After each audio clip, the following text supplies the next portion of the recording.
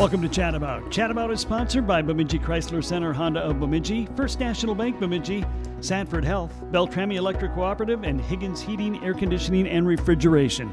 On the show today, we hear from Ebony Warren, the Executive Director of Evergreen Youth and Family Services, and their Program Director, Caitlin Orgon. The topic, human trafficking. That's next on Chat About. We have Ebony Warren, the Executive Director of Evergreen Youth and Family Services, with us today, along with their Program Director, Caitlin Orgon. Or is it Orgon? Orgon? Orgon. Okay, got it right. So let's do that again. We have Ebony Warren and Caitlin Orgon of the Evergreen Youth and Family Services with us. Welcome to Chat About. Thanks for having us, Kev. It's great to have you here today. We're here for a fairly serious reason. We're not going to get into details today, but obviously a big story in this area regarding human trafficking, and it's certainly been a topic that's been front and center this year with the movie that was out this summer that got a lot of people thinking about it and more aware of it. So you guys called and wanted to talk about it, and what was it what's going on in the community? Is it what's going on in the world? What prompted you to think now is the time we need to talk about this? Well, one being, at Evergreen, I've been really thinking about how can we educate the community more on the services that we provide. So over the course of the year, we've been talking about different things in different parts of Evergreen. And of course, with the recent developments in the community, I said, now is the time to talk about, the things that we do to help victims and survivors of human trafficking, specifically sexual exploitation. Okay. And Caitlin, you're the program director there. Mm-hmm. In general, before we get into the specifics of the show today, what does the program director do at Evergreen? Well, I wear many different hats as we're a small nonprofit, so I oversee several programs. One of them being for general crime victim services. One of them is for Safe Harbor, which is specifically for youth who have been sexually exploited or trafficked. I also see our mental health program and our independent living skills for current and former foster youth. So on a day-to-day basis, that might be looking at reports and data and making sure we're compliant with all the paperwork for all of our grants, and then helping our case managers meet with clients and getting them what they need. Regarding Safe Harbor and trafficking, how long has this been a focus of Evergreen? Do you guys know? Well, Safe Harbor legislation was passed initially in Minnesota in 2011, and then they created a budget for services in 2014.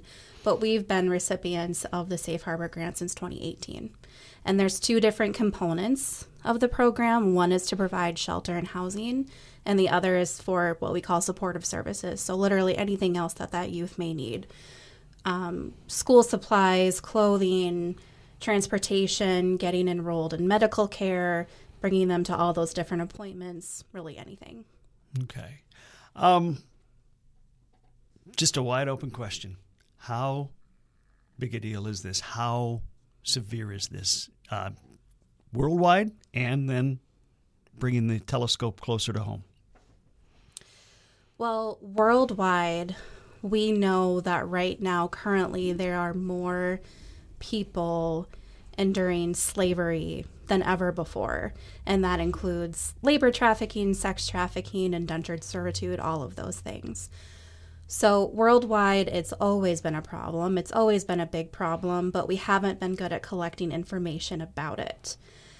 Specifically in this area in Minnesota, in our region of the state, youth are self-reporting experiences of sexual exploitation more than any other region.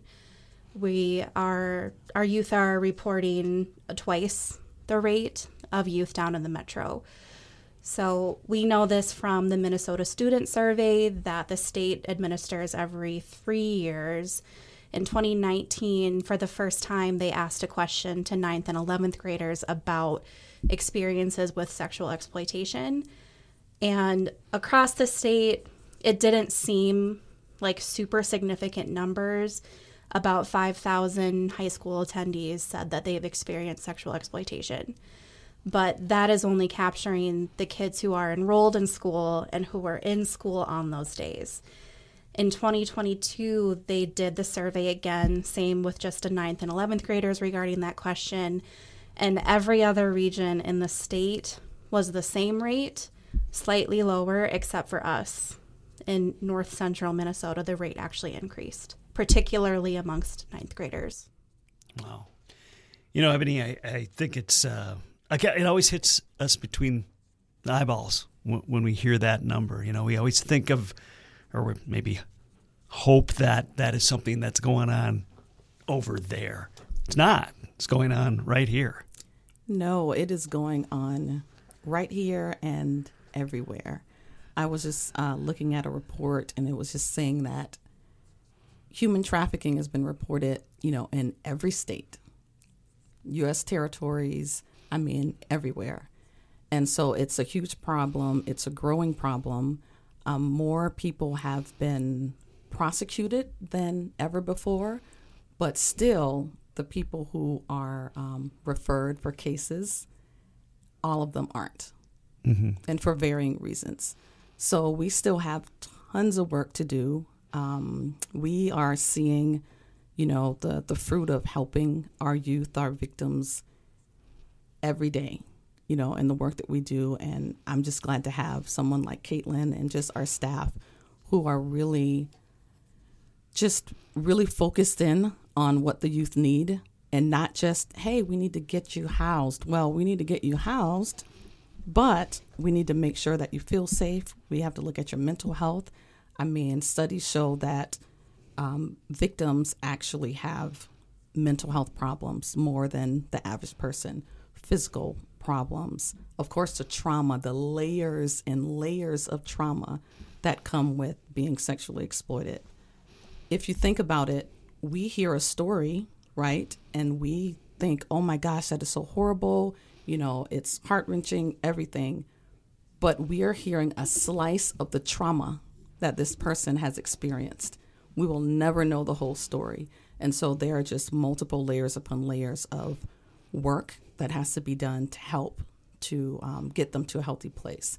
And so that's something that we're fighting for every day at Evergreen. I don't even exactly know how to phrase this, but Caitlin,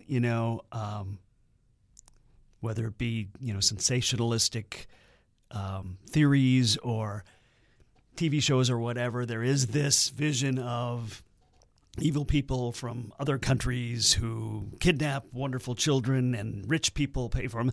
There is I no doubt there is that, but I think if we understood how, for lack of a better term, mundane and normal seeming this stuff is right under the surface in our more neighborhoods, that's even more frightening.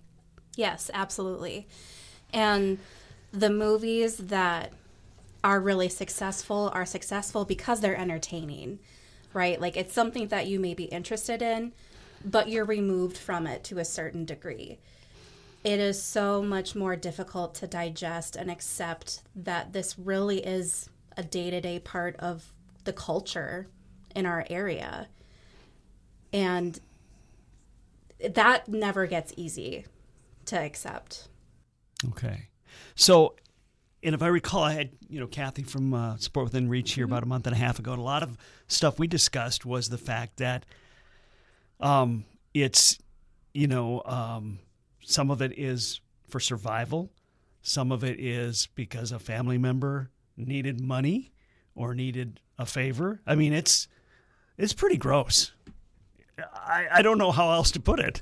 Yeah, it's tragic, disgusting, all of those words that we don't like to even think about. When you think about the people who are in poverty, like they are at high risk of being exploited and trafficked. They are people who are just trying to live a normal life like everybody else, but they have needs. And you have these traffickers who are preying on them, and there are some people who are more at risk than others. So you have youth, for example, who are homeless or runaways. You have, young people in poverty. You think about the age ranges. You're having young people that are experiencing this more than you're not going to have, a 50, 60-year-old, person who is just kind of experiencing this, right? And so it's really, really traumatic. And you think about people who are just trying to make it. They just want to pay their bills. They just want to take care of their children, just like each and every one of us. And then someone comes along. Just imagine, you have, a young person who comes along and says, hey, I'm going to befriend you and we're going to go hang out, or, hey, there's this modeling opportunity. You're so beautiful. You can make money to help your family and all these different things. And you're thinking, oh gosh, this is my opportunity. Too good to be true, but my opportunity. And then you get into the space where it looks so legitimate, it looks so real, and then you find out that you're trapped. Mm-hmm. Yeah. Oof. And then what do you do? And how do you get out? And it's just a really traumatic experience with layers and layers of difficult things that we can't fix with the push of a button. We have to work as a community.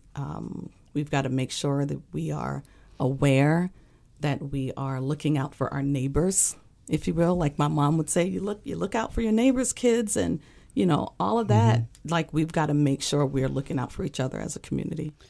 Well, I think the tragic, the one that I think is the most tragic that I keep hearing, stories that I hear, is when it's the people you trust, the people that are supposed to take care of you, that are using you as collateral or using you as money, so to speak.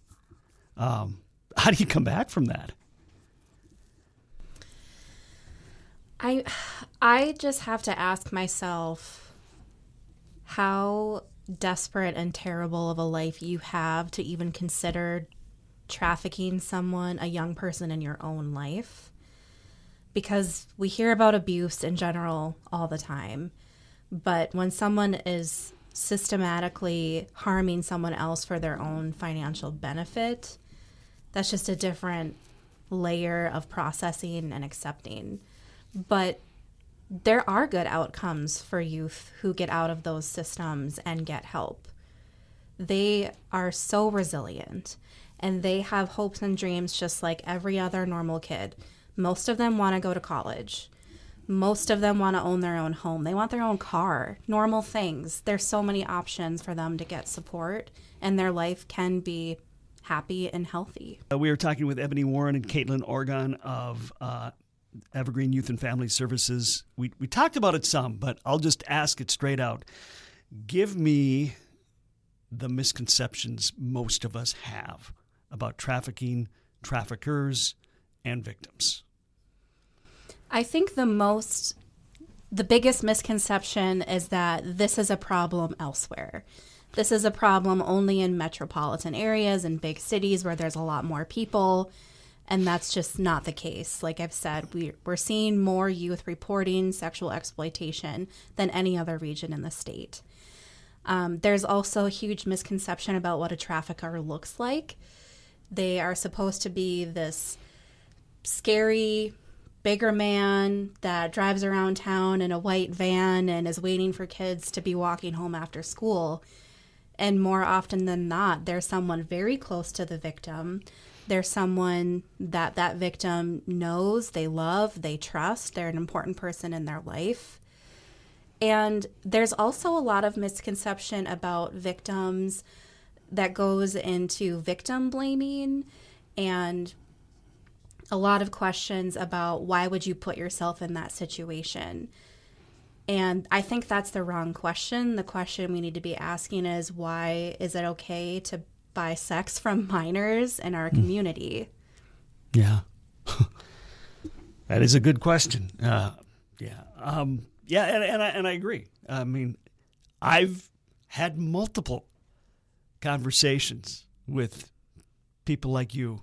And so I know this in my brain, but I go about my day-to-day life and I forget about it. I don't think about it. I don't see it. And then you get hit across the face with something again. So, one of the topics you said you want to talk about was signs. Okay, so are there things we can see? Are there things we should be trained to notice that we're not noticing? Sure. And some of those signs are so confusing because it's just kids being kids. Avoiding eye contact. I mean, name one teenager that doesn't avoid eye contact. That's a huge one. School attendance is huge for lots of different reasons. If you know that family is living in poverty, that would be another sign. If that young person is not dressed appropriately for the weather, if they're wearing a mini skirt and a tank top in January, but again, that could also be a sign of poverty. Do they not have a jacket on because they're being trafficked or because their family can't afford a jacket right now? Lots of signs include bruises, cuts, tattoos that young person can't describe when they got them, or a tattoo that they don't want to talk about the meaning of. That's another huge sign I see. And then we talked a little bit about health problems, but chronic headaches and chronic stomach problems or symptoms that look similar to anxiety and panic attacks, going to the emergency room all the time, that's a huge red flag for us. How do you... This is a difficult question, obviously, because one of the main things for any vice or any horrible thing people do is to eliminate the desire for that and to eliminate the demand for that. But that's highly difficult. Yes. So what do we do to try to get this turned around? I mean, I can start and you can wrap up with that, Caitlin. I think the biggest thing is awareness.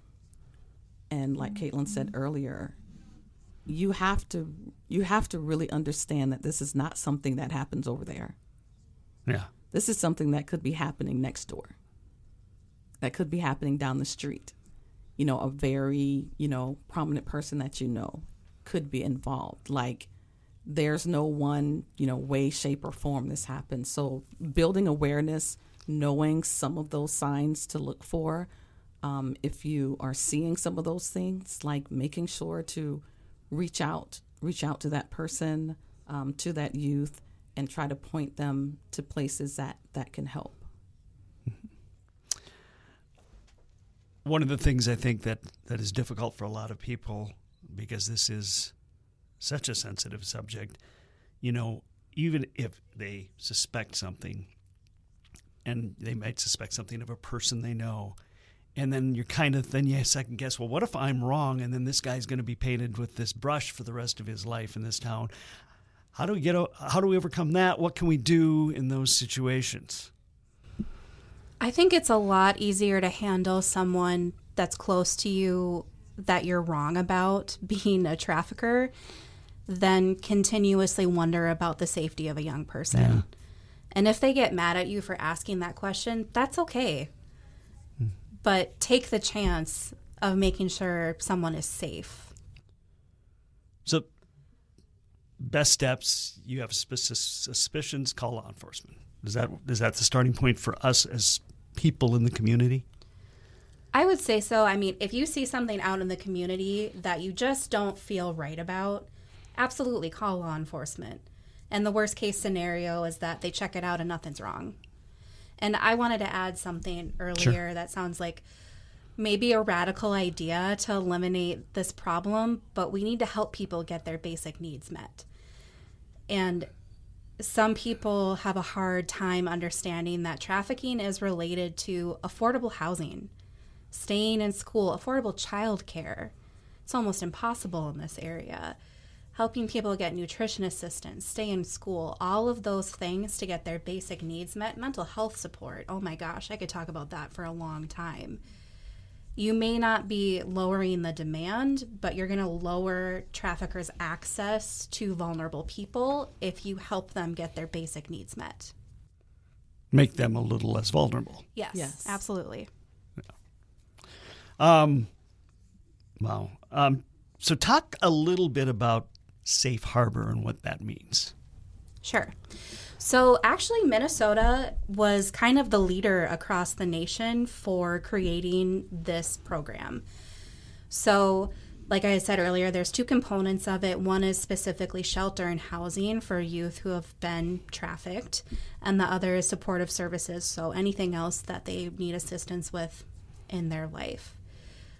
What was your question?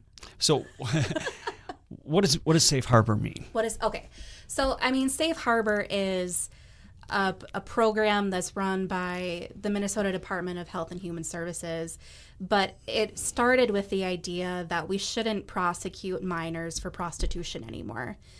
And that seems like a no-brainer now, but that wasn't a practice across the U.S. for most of the time. And there's still states that prosecute minors for being prostitutes. Nevada, they can still arrest 15, 16, 17-year-olds and charge them with prostitution, but not give them any actual services to get out of that situation. So Safe Harbor started with the idea that kids shouldn't be in jail for being prostitutes because you can't give consent as a minor. You shouldn't be making money doing that, or a trafficker shouldn't be making money doing that.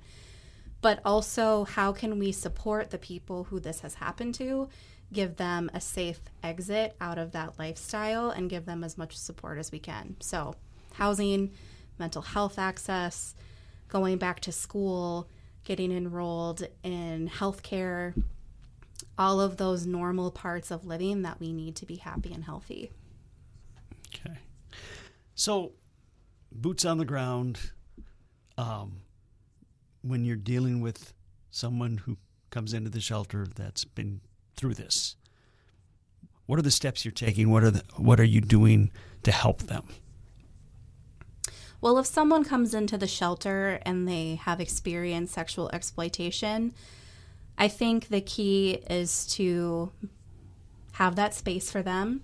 If they want to talk about it, they can.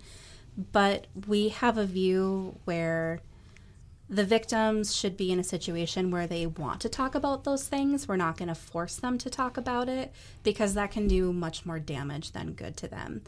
So at our shelter, we're serving kids age 9 through 17. We're focusing on normal things that kids should be doing in those ages. Getting back to school, staying in touch with healthy adults in their life. Do they need additional mental health support? Can we do that at the school? Because there's lots of providers that send therapists to school during the day.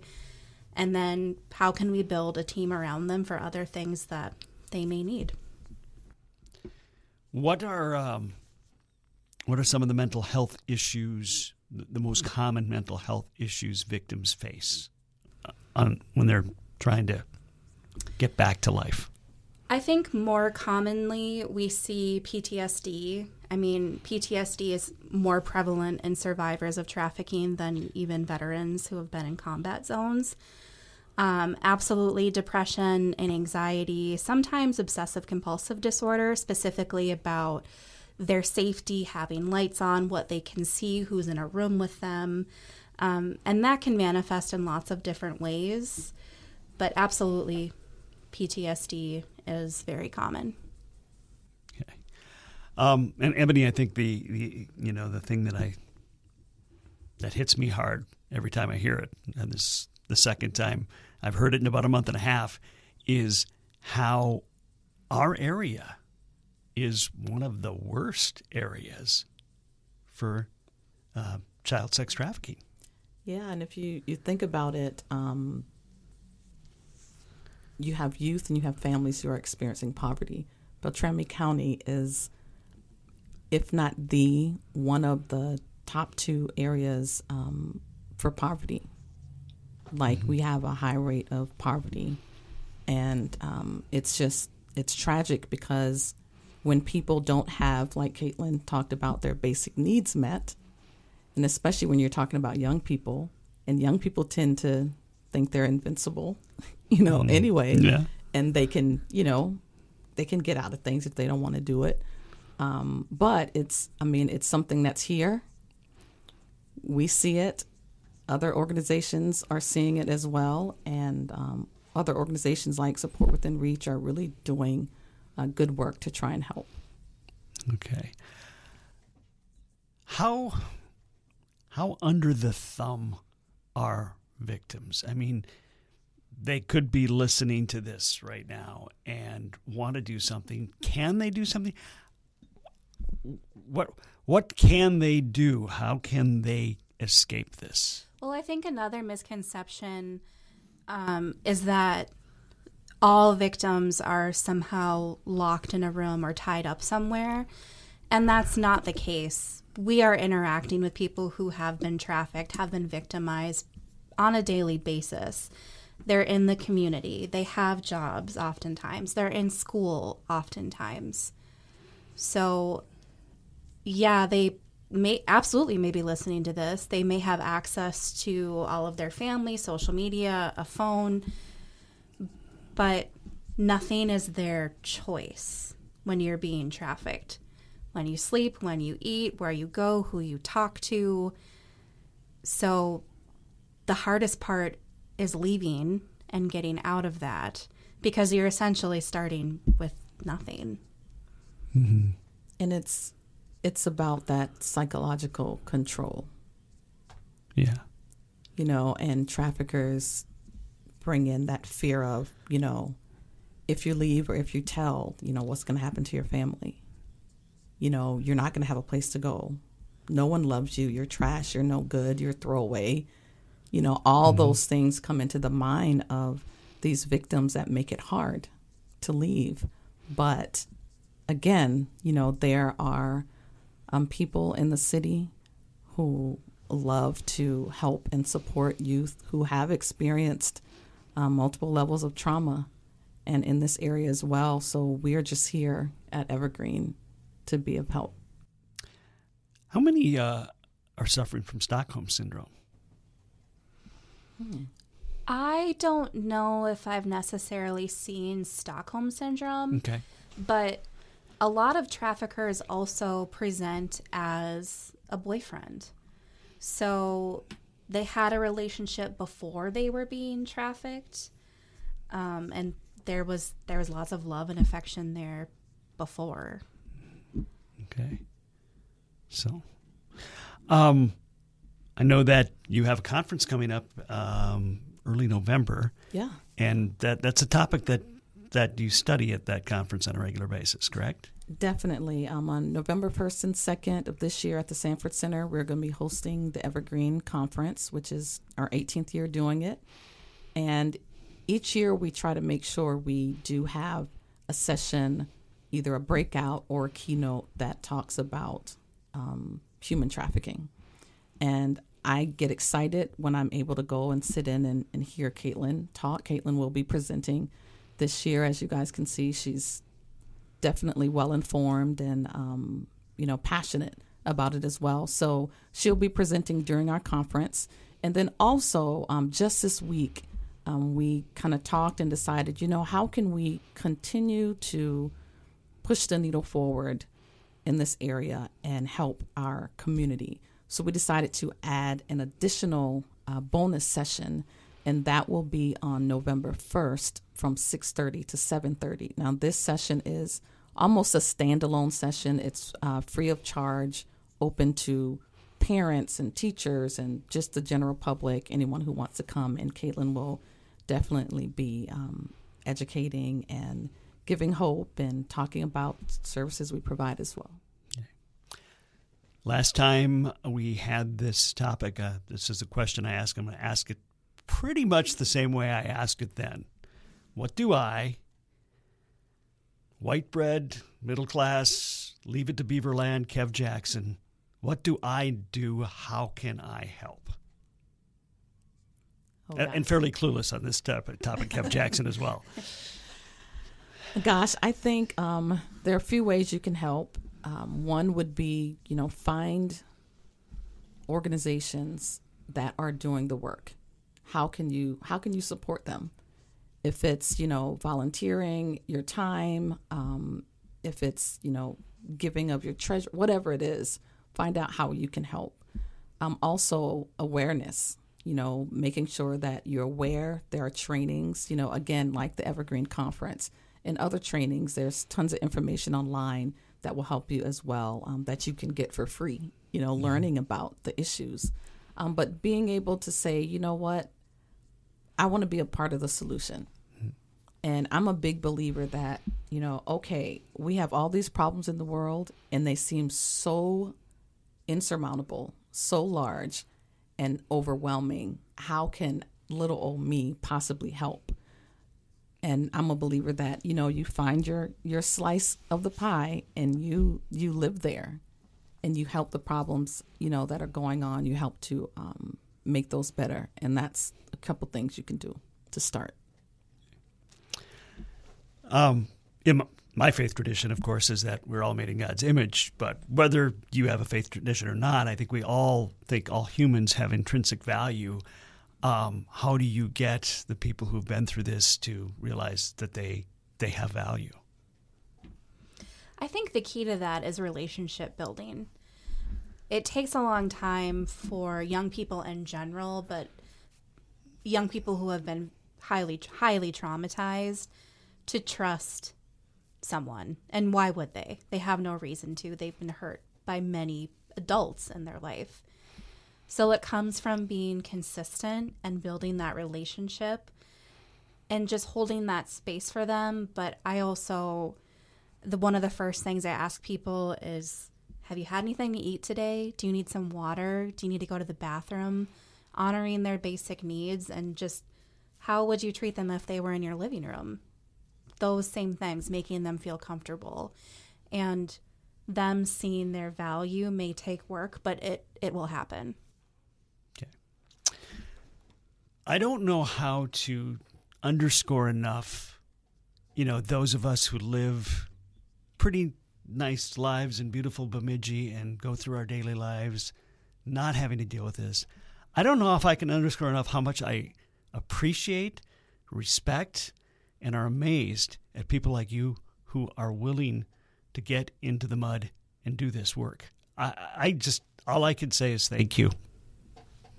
Gosh, all I can say, Kev, is thank you, because people like you who care about the community, who care about the issues that, the community is trying to learn about and figure out what's going on. People like you make it easier, just a little easier for us to do what we do. So thank you. You're welcome. Caitlin Orgon, the program director at Evergreen Youth and Family Services. Ebony Warren, the executive director. Tough topic, but an important topic, and I'm so glad you were willing to come in and share with us today. Thank you so much for being here. Thanks for having us, Kev.